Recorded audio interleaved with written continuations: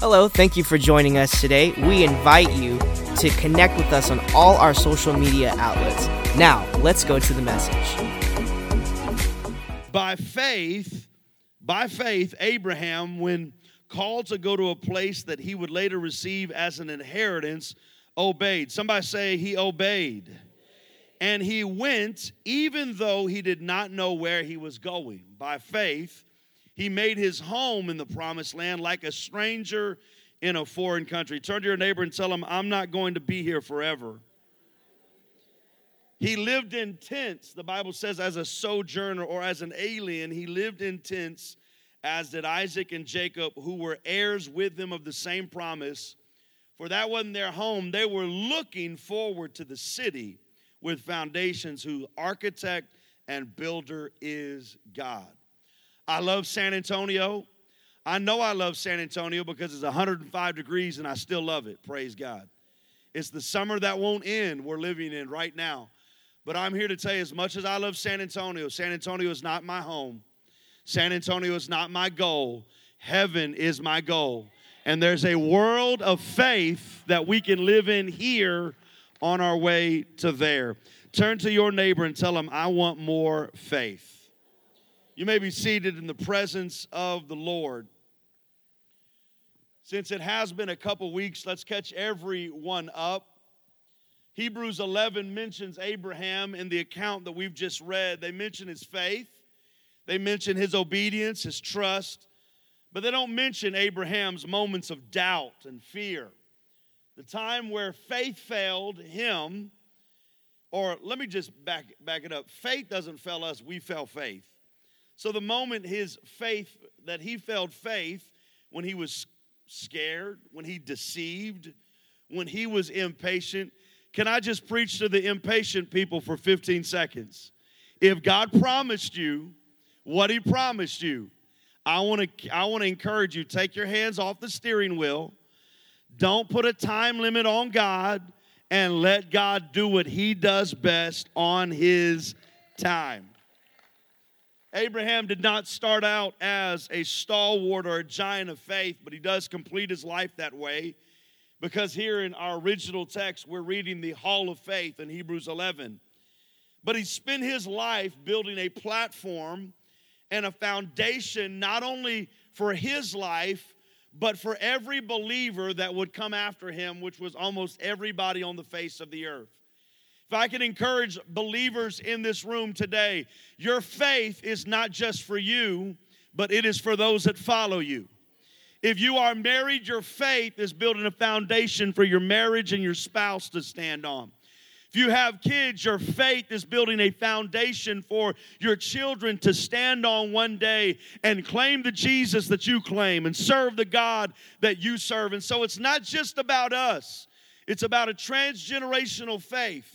A faith that lives beyond us, that when we go to the grave, those behind us that were connected to us will talk about the faith that we built and the foundation of faith that we gave them. Faith should move us from faith to faith, victory to victory, bigger and better. We start out on our faith journey or faith process, and then we look at that process every day. And we're either becoming more faithful or more faithless. Jesus said a lot of things, but when Jesus was asked about faith, he told his disciples, have faith in God. 4 words that seem so simple, yet will transform a believer's life. When you're going through trouble, have faith in God. When it doesn't make sense to your flesh, have faith in God. When people tell you to quit and stop, have faith in God. When the doctor looks over his desk and gives you a bad report, have faith in God. When the political system is in pure upheaval, have faith in God. Faith is something you need all day, every day. I use my faith for coughs. I use my faith for cancers. I use my faith to believe for the finances of this church, but I also use faith this morning because in the 2 weeks that I've been gone, diesel has gone from $3.15 to $3.75. I used faith this morning. I spoke to the pump, praise God. You can speak to the mountain, you can speak to the pump. Use your faith liberally and at all times. Jesus said, have faith in God. When Paul was speaking to the Romans, he said, all of us are born with a measure of faith, which means this church, if you are going to be a child of God, a believer in Jesus, and a follower and disciple of Jesus, you have no excuse, because if you have faith, you have enough to believe God for His promise established and manifested in your life. Then the disciples told Jesus, increase our faith. An increasing of our faith is a prayer that we should pray all the time. The disciples, in a moment where things weren't going right and things weren't happening, their prayer to Jesus, their convo was, increase our faith. Can you imagine where you would be in the next year, August 2nd, 2024, if every time you bowed down to pray, before you asked for anything, you said, God, increase my faith, fortify my faith, make my faith greater today than it was yesterday. But just asking is not going to increase faith. Just like any fire, it must be fueled, and your faith is fueled by the Word of God. Then we talked faith produces obedience. If you say you have faith, but you won't make a move, you don't have faith.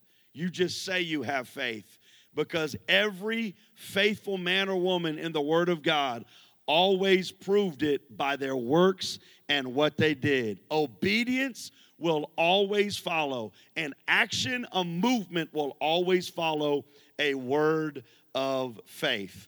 And we left last session talking Genesis chapter 12, which is where we'll stay for the rest of tonight. Verse 1, then the Lord said to Abraham, go from your country, from your people, and from your father's household to the land that I will show you.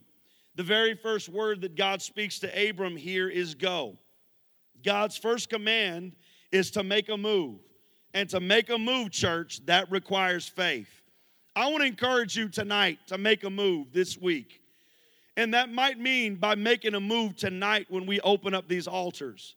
But I'm not like the TV evangelist. I'm not going to tell you that your move should be to bring a $50 check and lay it on the altar. I'm going to tell you that your move is a lot bigger than money, praise God.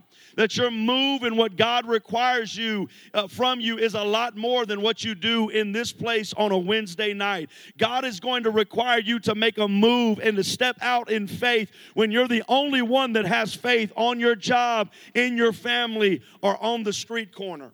He says, go, make a move. How do we build faith, church? By using faith.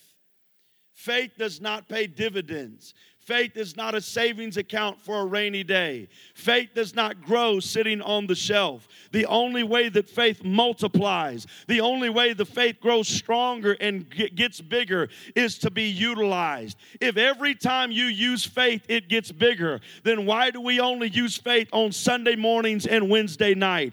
If every time you move a mountain your faith gets bigger, then why do we wait for cancer or foreclosures or bankruptcy? Can I encourage you, every day of your life, every step you take, you should be practicing your faith, rehearsing your faith, talking about the Word of God, encouraging people, telling them your testimony, where God has brought you from. And if people get sick of it, let them get sick of it. Why? I'm building my faith. I'm getting stronger because I know if I build my faith in times of peace, it'll be there in the battle. Some of us get frustrated when we ask God for direction and He gives us instruction. God did not give Abraham directions. He just said, I need you to move. God gave Abraham instruction, not where to, but what to do. Some of us are frustrated because we've asked God, where are we going? And God is waiting on us to do what He has called us to do. Before God can show you the directions to, you must be willing to step out of your from. Your from and my from might be completely different. Your from might be a physical place, but more likely than not, your from is a comfortable spiritual place where you have grown as big as you can grow at that level. And God is saying, you want big favor, but I can't do that big of a favor where you are, and so I need you to move. And when you move, it's going to show your faith. And then I'm going to be able to favor you by the level your faith is at. He said, I want you to move from your country. I'm not telling anybody to leave San Antonio or Bexar County. I'm not telling anybody to leave Living Way Church. What I'm doing is telling you that some of us have grown way too comfortable where we are at. We have not graduated since COVID.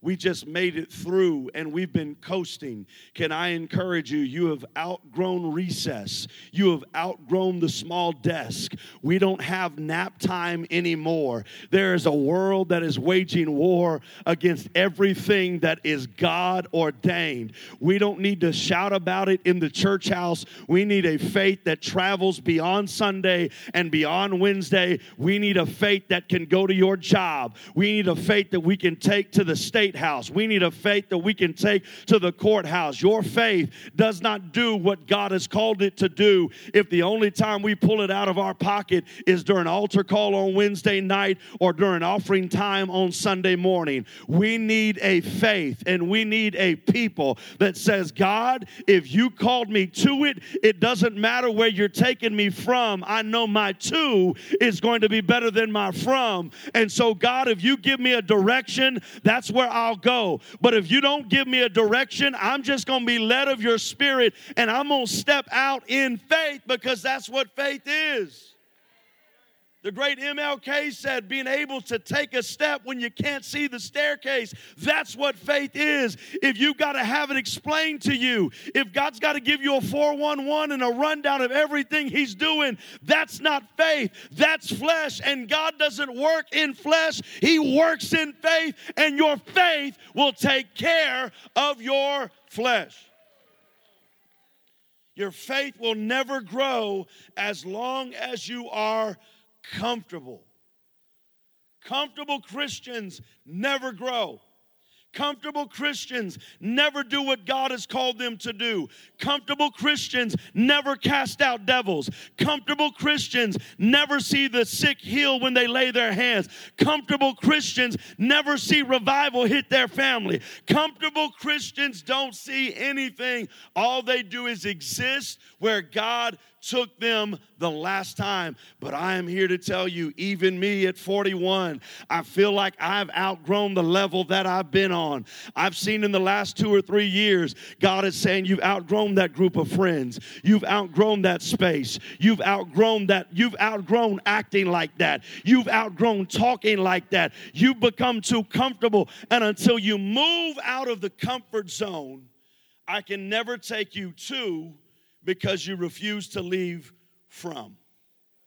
Second thing he says, and I hope this is going to bless you. It blessed me when God gave it to me. He said, I need you to leave your people. Your people, my people, are not always his people. He says, I need you to leave your people. When God calls you, God calls you. Let me say it again. When God calls you, not them. So when you go to them, expecting that they heard the same word that you did, and they're confused, or they tell you you didn't hear from God, no, they didn't hear from God. And so you can't base what God has promised you and where God is taking you to based on what they heard. Because could it be that they have been robbing you of your to because they are a part of your from, and God did not check with them when he called you to greater? God calls you, not them, not your squad, not your BFFs, not your crew, not your girlfriend, not your boyfriend. Write this down. God doesn't promote groups. God promotes faithful people. That's why when you get to heaven, it's not going to be all Baptist. and all Pentecostals. God's not coming for a denomination. God's not coming for just Living Way. God is not checking. He's not going to check the church registry at the end of the age. He is going to look for one thing, and he's going to look for that in each one of us, and that is faith. If we are prejudged as believers, our sin goes before us.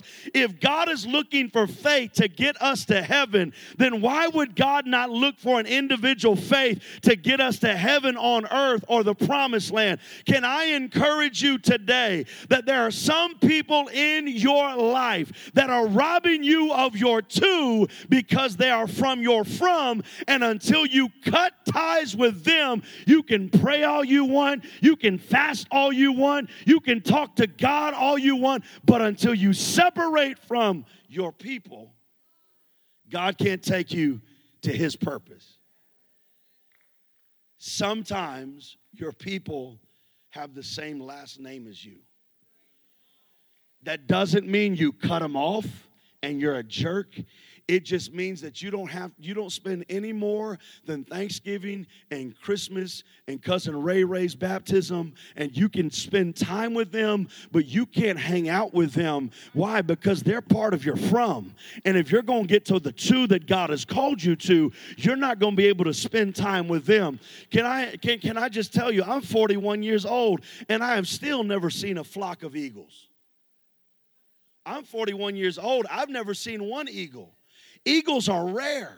And see, there's a lot of us that we've spent so much time in the barnyard pecking around with chickens, or we've spent so much time in the woods gobbling up with the turkeys. But I'm here to tell you, the turkeys and the chickens are the ones that are getting fried up and eaten.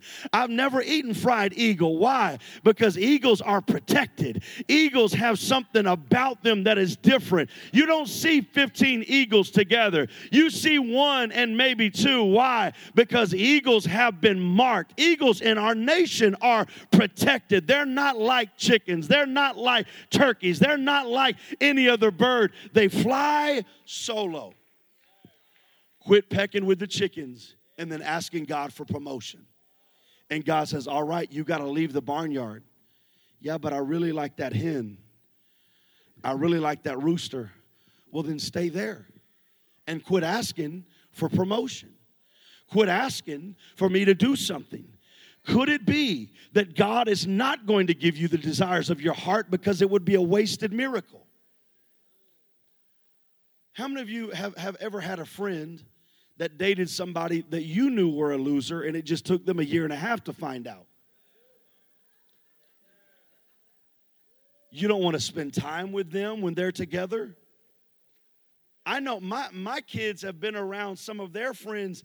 I didn't want to even give my kids a 20 spot because I didn't want them paying for some loser friend of theirs who doesn't work, who's a straight F student and never darkens the door of a church. I'm not going to waste what I have giving to my children if they're going to waste it with the group of people that they've chosen to be with. Now, that is not them anymore, praise God, because when I find out they're hanging out with chickens, we fry them up and eat them. You're eagles. You're eagles. God doesn't promote groups. He promotes faithful people. God has called you to be an eagle. It takes faith to be an eagle.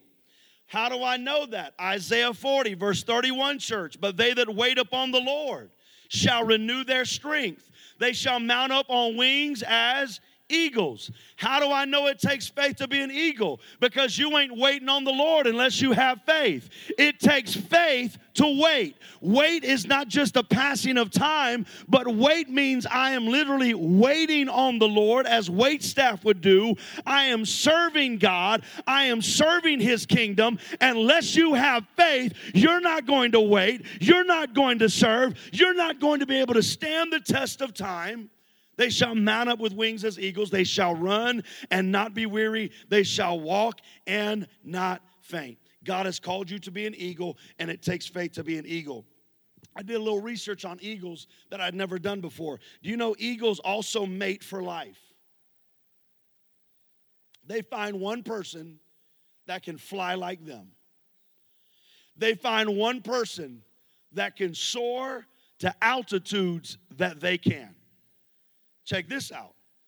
To catch the attention of other eagles during courting and mating season, when they're finding who they are going to mate with for life, they don't change colors like some birds.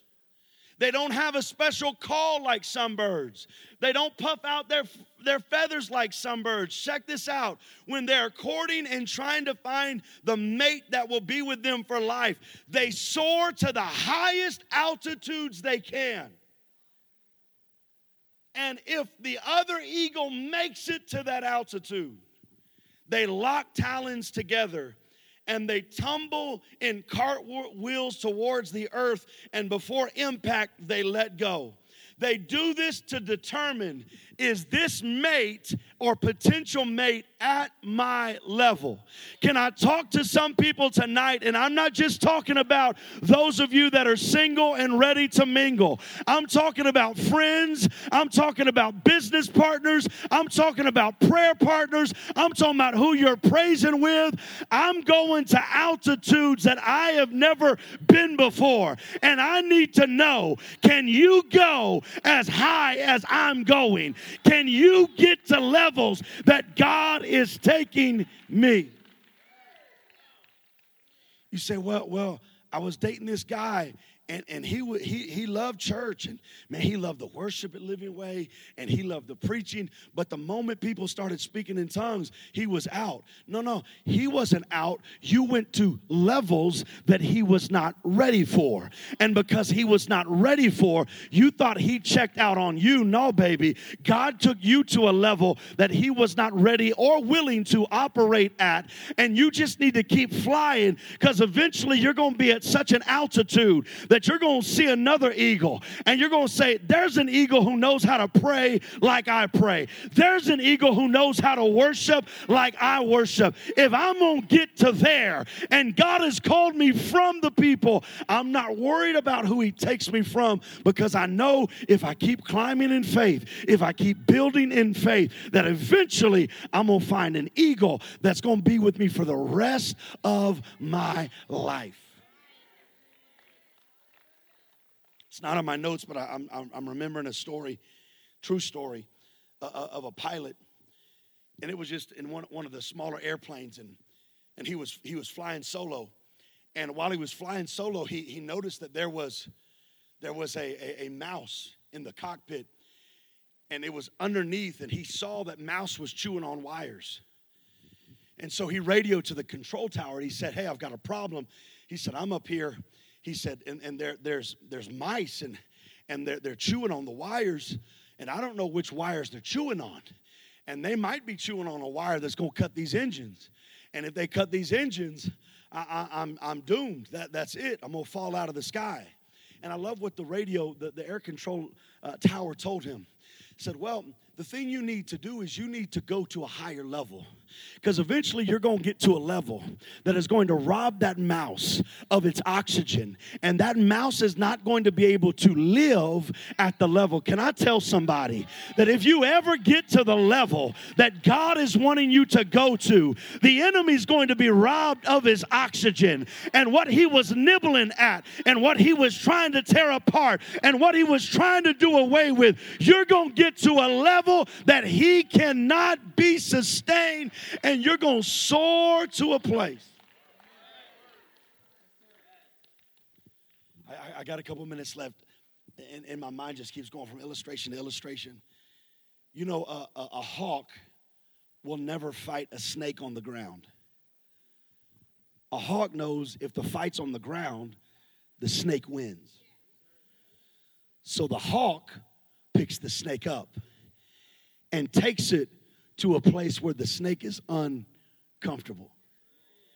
When you are fighting the adversary and you are moving to levels that you've never been to, can I encourage you, don't fight the enemy where you're at. Don't don't fight at the level you've gotten comfortable at. You've got to go to a level that you're uncomfortable, so you are depending on God. But let me tell you something. When you start going higher in Jesus, the devil does not know how to fight you in that atmosphere. The devil does not know what to do with a faith-filled worshiper and praiser. I wish somebody in this room would jump up on their feet right now and remind the adversary, I'm not fighting you in the crack house. I'm going to fight you in the heavenly place. I'm not fighting you in the hospital. I'm going to fight you in the heavenly place.